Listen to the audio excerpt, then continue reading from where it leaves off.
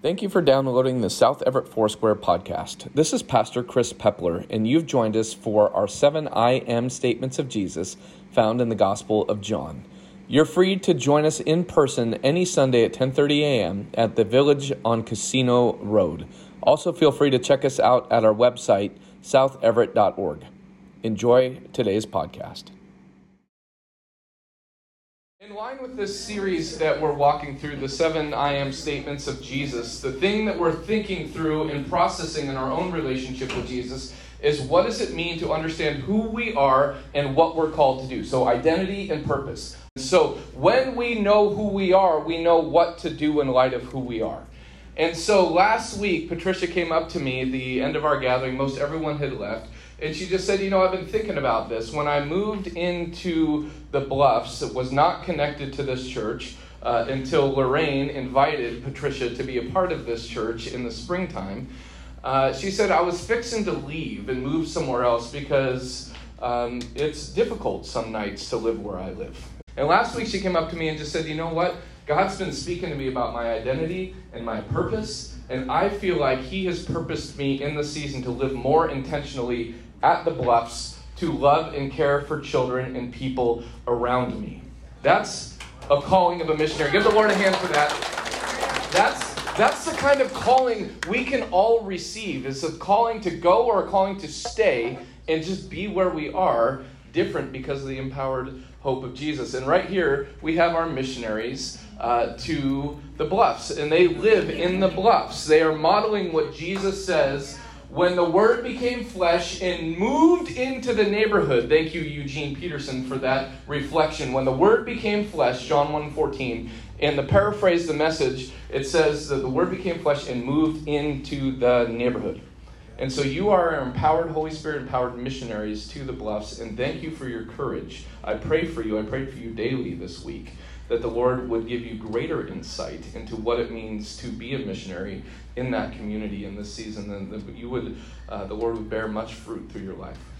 About the Bluffs, when I first moved there 3 years ago, it was a very scary thing. The people were getting shot in that time, and there was teenagers hanging around there, and I live right over the common area, and all of a sudden, all of them left. I don't know if they, moved or what, but there's new people coming in, and their families with small kids, and it's more of a community, and we're looking out for each other now. And there was one family that just moved in downstairs from me, and they were living in one of the apartments that was destroyed, damaged by the fire that we had in April. So they moved down there, and all of a sudden, everybody with small children are gathering downstairs with them, but they're inviting me, and they're all looking out for each other, and it's such a wonderful community now, and it's been happening like maybe about 2 weeks now, but I can see the difference. And a lot of those kids that are coming there are ones that are in the children's mission, the children's CR camp. Yeah. So I can see a lot of difference in our community.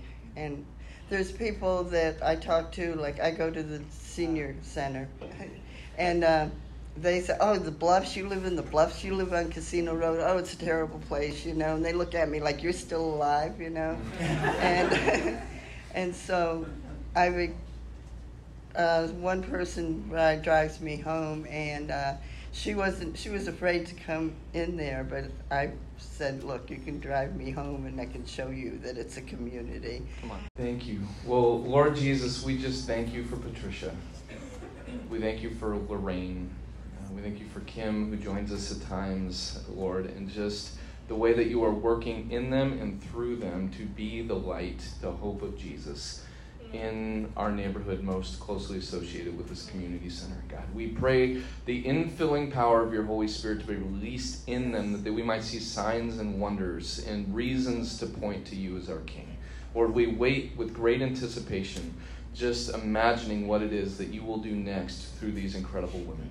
Lord, empower them, fill them, give them courage, vision, wisdom, hope, life, and peace. In the name of Jesus, we send them in Jesus' name. Amen. Amen. Thank you, Jesus. All right, let's give the Lord a hand. He's awesome. I think our kids, Danielle, is that right? And youth are staying here. Kids are going with Danielle. All right, so kids, if you want to follow Danielle, thanks for hanging out with us. You get to hang out with Danielle. That's so fun. All right, you guys have a seat. That's great. All right, so this will lead immediately into my introduction of the other licensed pastor in this fellowship, who is Lauren Acatero. Grew up as a part of Mill Creek Foursquare, and then spent a time serving as the children's pastor with Stanwood Foursquare. And then 2 years ago, right about this time, the Lord just tapped our heart and said that season was concluding and that we would just be gifted with this incredible leader, this passionate under-shepherd of Jesus, which has been remarkable growing with her. She is just a generation younger than me and understands what's going on culturally in a lot of ways and helps me and aids me in the guiding of those processes. And she's just genuine, true through her core. She is who she says she is gritty, she's tenacious, loves Jesus, loves the Word, loves people, and is engaged to be married to Ivan. They're getting married on November 12th, and so she's got a lot going on, and that includes sharing with us this morning. So, Lauren, would you come and share the Word of God with us? We thank God for you. Hello. Well, good morning, church. Yeah, it's good to be with you. So, everybody's going to get an index card and a pen. You might already have a pen. If you do, then you don't have to get one of the janky ones I found in the bottom of my desk. But everyone will get one of those. And your task today, you're going to write 1 or 2 things on the index card. Okay? You're going to write something an encouragement that you hear, that the Lord points out to you. When I was praying over this week, we talk about Jesus being a good shepherd. If you've been in church for any length of time, you've probably heard that language. But sometimes when we go back to the basics of who God is and who we are, it's important to be listening for the new things that God is revealing to us. So I want you to write down on your index card an encouragement that you hear this morning and a challenge that you hear this morning. And then you're going to take that card. I'm going to put mine in the dashboard of my car so I see it. Maybe you tuck it in your mirror. Maybe stick it to your fridge. Put it somewhere you can see it. So we've been talking about the 7 I am statements that Jesus makes in the book of John. Last week, we talked about when Jesus says, I am the gate. He's talking about the gate to a sheep pen. It's all in the same chapter. Chris Norby did an incredible job of not taking all of my material. And so we talked about I am the gate. One of the most important things about this series is that I am because I am. It's the idea that because of who Jesus is, because of who God is, because God is I am, we are. Our identity lies in who God is. So that's what we're looking at today. We're going to look at who God is, who we are because of it, and what we do about it. Now, I don't know about y'all, but I'm country adjacent. What that means is my dad grew up on a farm. So, I've never been very close to a sheep or whatever, but I've heard all the stories. I know many of the country songs. I've sat on a tractor before, but that's about as close as I get. And so if you're like me, then you might not know really what the job description of a shepherd is, other than maybe what you've experienced in church. But whenever I think of a shepherd, I think of this video. I saw it in a sermon years ago of this shepherd. Now, what's happening in this video is that there's a group of sheep, and there's random people trying to imitate the shepherd's call to get the sheep to come to them.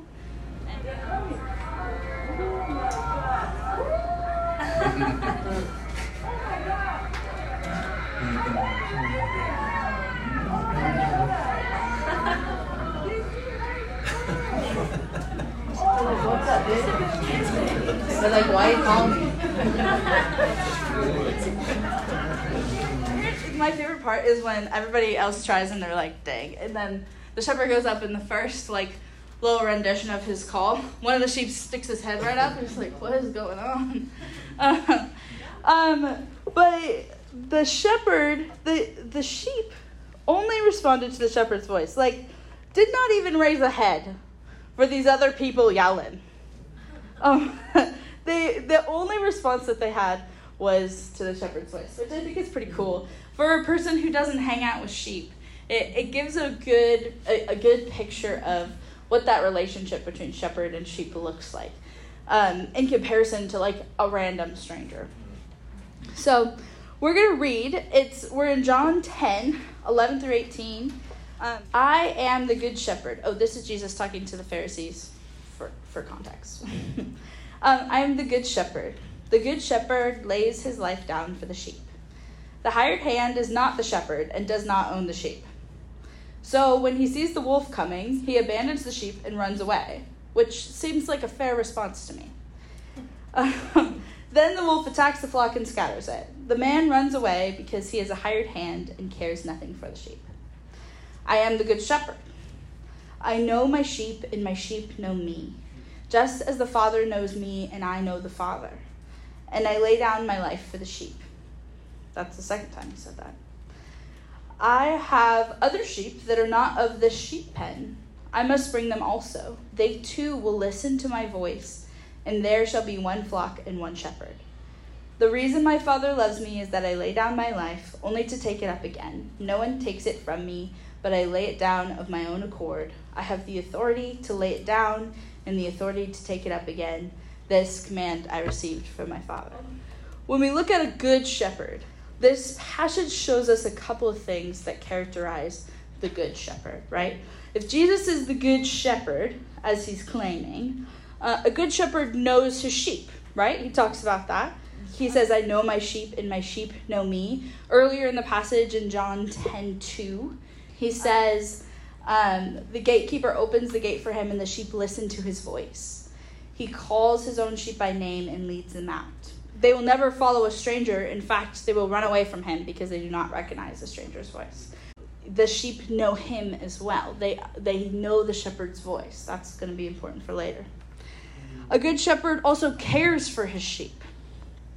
This happens in several ways. A good shepherd protects his sheep, right? When he's talking about that hired man, which I just picture like this teenager that got hired to watch the sheep for a day.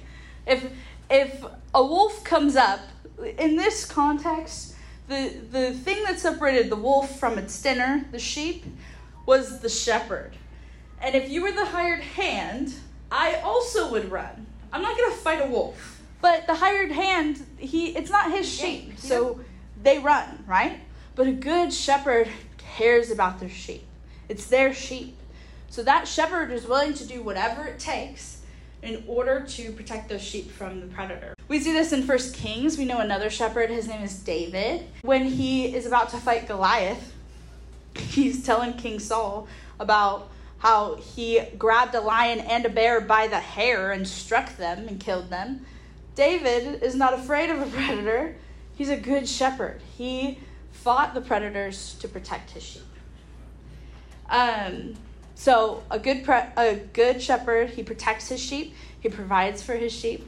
I have Psalm 23 in here too. The Lord is my shepherd. I lack nothing. If that doesn't speak to provision, I don't know what is. He makes me lie down in green pastures. He leads me beside quiet waters. He refreshes my soul. The good shepherd, he takes good care of his sheep. He provides for what they need so that they lack nothing. And thirdly, a good shepherd pursues his sheep. We see in 10:16, he talks about how there are sheep outside of the sheep pen that he needs to bring. You also might be familiar with the passage in Luke 15 where Jesus tells a parable about the lost sheep, that you have 99 but one is lost, that he would go and find the lost sheep and bring them back. A good shepherd pursues his sheep in caring for them. Okay? The biggest and most important piece of being a shepherd is a good shepherd lays himself down for the sake of his sheep. Jesus says it twice. We see it in the beginning and at the end of that passage. Specifically in 11 through 13, he says, the good shepherd lays down his life for the sheep. The hired hand is not the shepherd and does not own the sheep, and so he will run away. But a good shepherd, I am the good shepherd. I know the sheep and they know me, just as the Father knows me, and I know the Father, and I lay down my life for the sheep. It's part of the job description. A good shepherd his care is not for himself in this situation. His care is for the care of the sheep. And so he's willing to lay himself down to fight the predator in order to save the sheep. Jesus, as we know, took this very literally. And he laid his life down for the sake of us on the cross. I think that is something that sometimes we hear in church over and over, and it's easy to kind of become numb to. But Jesus, when he died on the cross, what he did is that he paid for the sin that kept us from access to God, from full access to God. So in his sacrifice, we, as the sheep we are, were given access to God and to his power and to relationship, which was what we were made for originally. If there's one thing that a good shepherd does, it's lay himself down for the sake of his sheep. So, if a good shepherd knows his sheep, cares for his sheep, and lays himself down for his sheep, and Jesus is that good shepherd, what does that mean for us? Because Jesus is the good shepherd, I am intimately known and heard by him. You are known and heard by him. This goes both ways. The sheep, he knows his sheep, but his sheep also know him. They hear his voice. Later in this conversation in John 10, Jesus tells the Pharisees that they do not hear his voice, so they're not his sheep. So the question is, do we know his voice? Do we know the voice of the Lord? Just like those sheep in our video. And to be known is a really intimate thing, right? To be fully known as a person, there's not that many people in your life that do fully know you, right?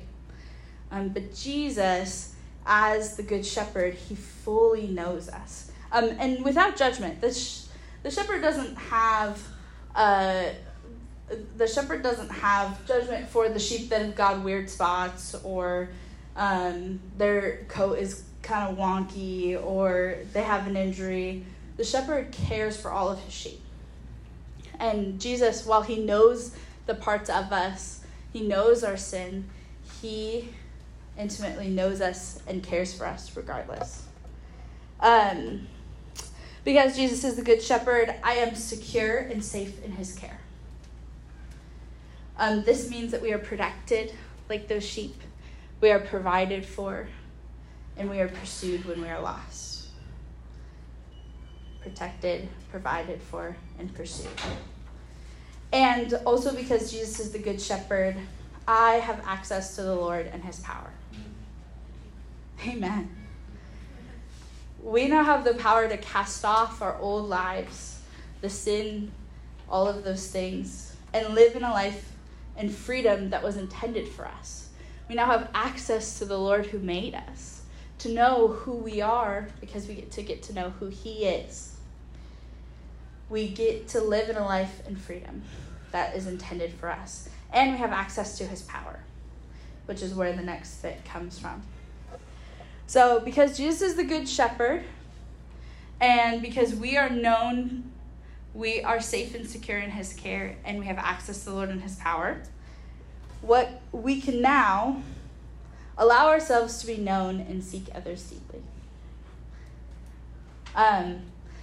We can be vulnerable with the Lord, primarily, and then with the people around us. I don't know about you guys, but that's the hardest one for me. It's hard to allow yourself to be known, both with our Savior and with the people around us.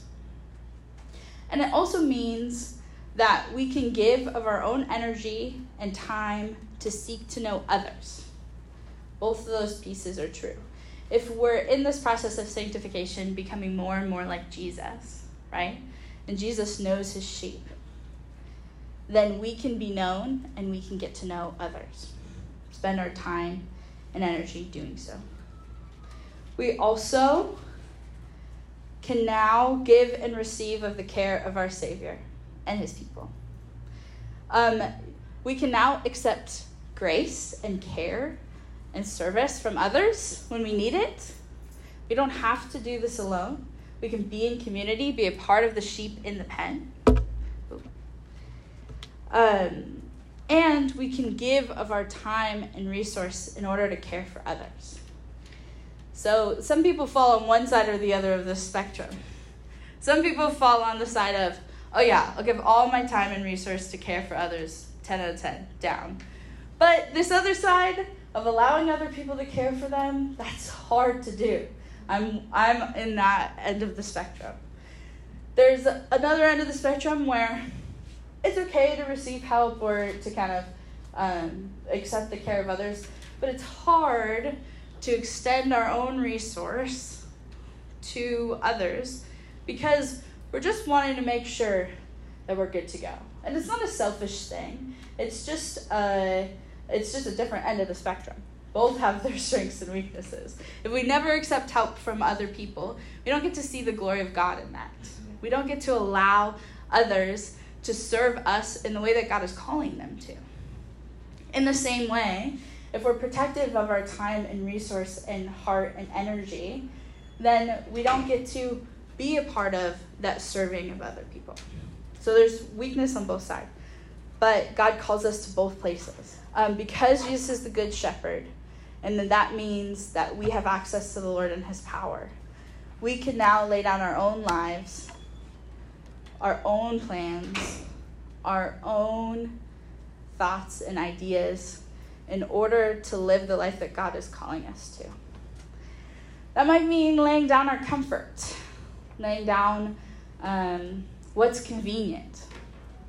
It might mean laying down your actual life. It means laying down what we think is right and spending time in the Word and seeking the Lord as to what his plan is. Because of who Jesus is, we can now lay down our own lives for the life Jesus is calling me to. That one is the hard one for me. If I was going to put one on my card, that would be the one. Laying down my comfort and my convenience, that's a hard thing to do. 2 weeks ago, I fell roller skating and bruised my tailbone, and let me tell you, there's not a lot of comfort. There's not a lot of convenience when I sprained my wrist too. I can't turn the key in my lock. This physical ailment has reminded me how many things it is that are comfortable and convenient, and I've set up my life in such a way that I can manage my time and do all the things that I want to do. But how often do I sit and think about the ways that I can give what I have? Linking back to what Chris said earlier, what do we have to give? Maybe it would be uncomfortable to talk to a coworker about our faith or to encourage them. Maybe it would be inconvenient to stop and talk to the person with a sign on the road. But the Lord does call us to do these things.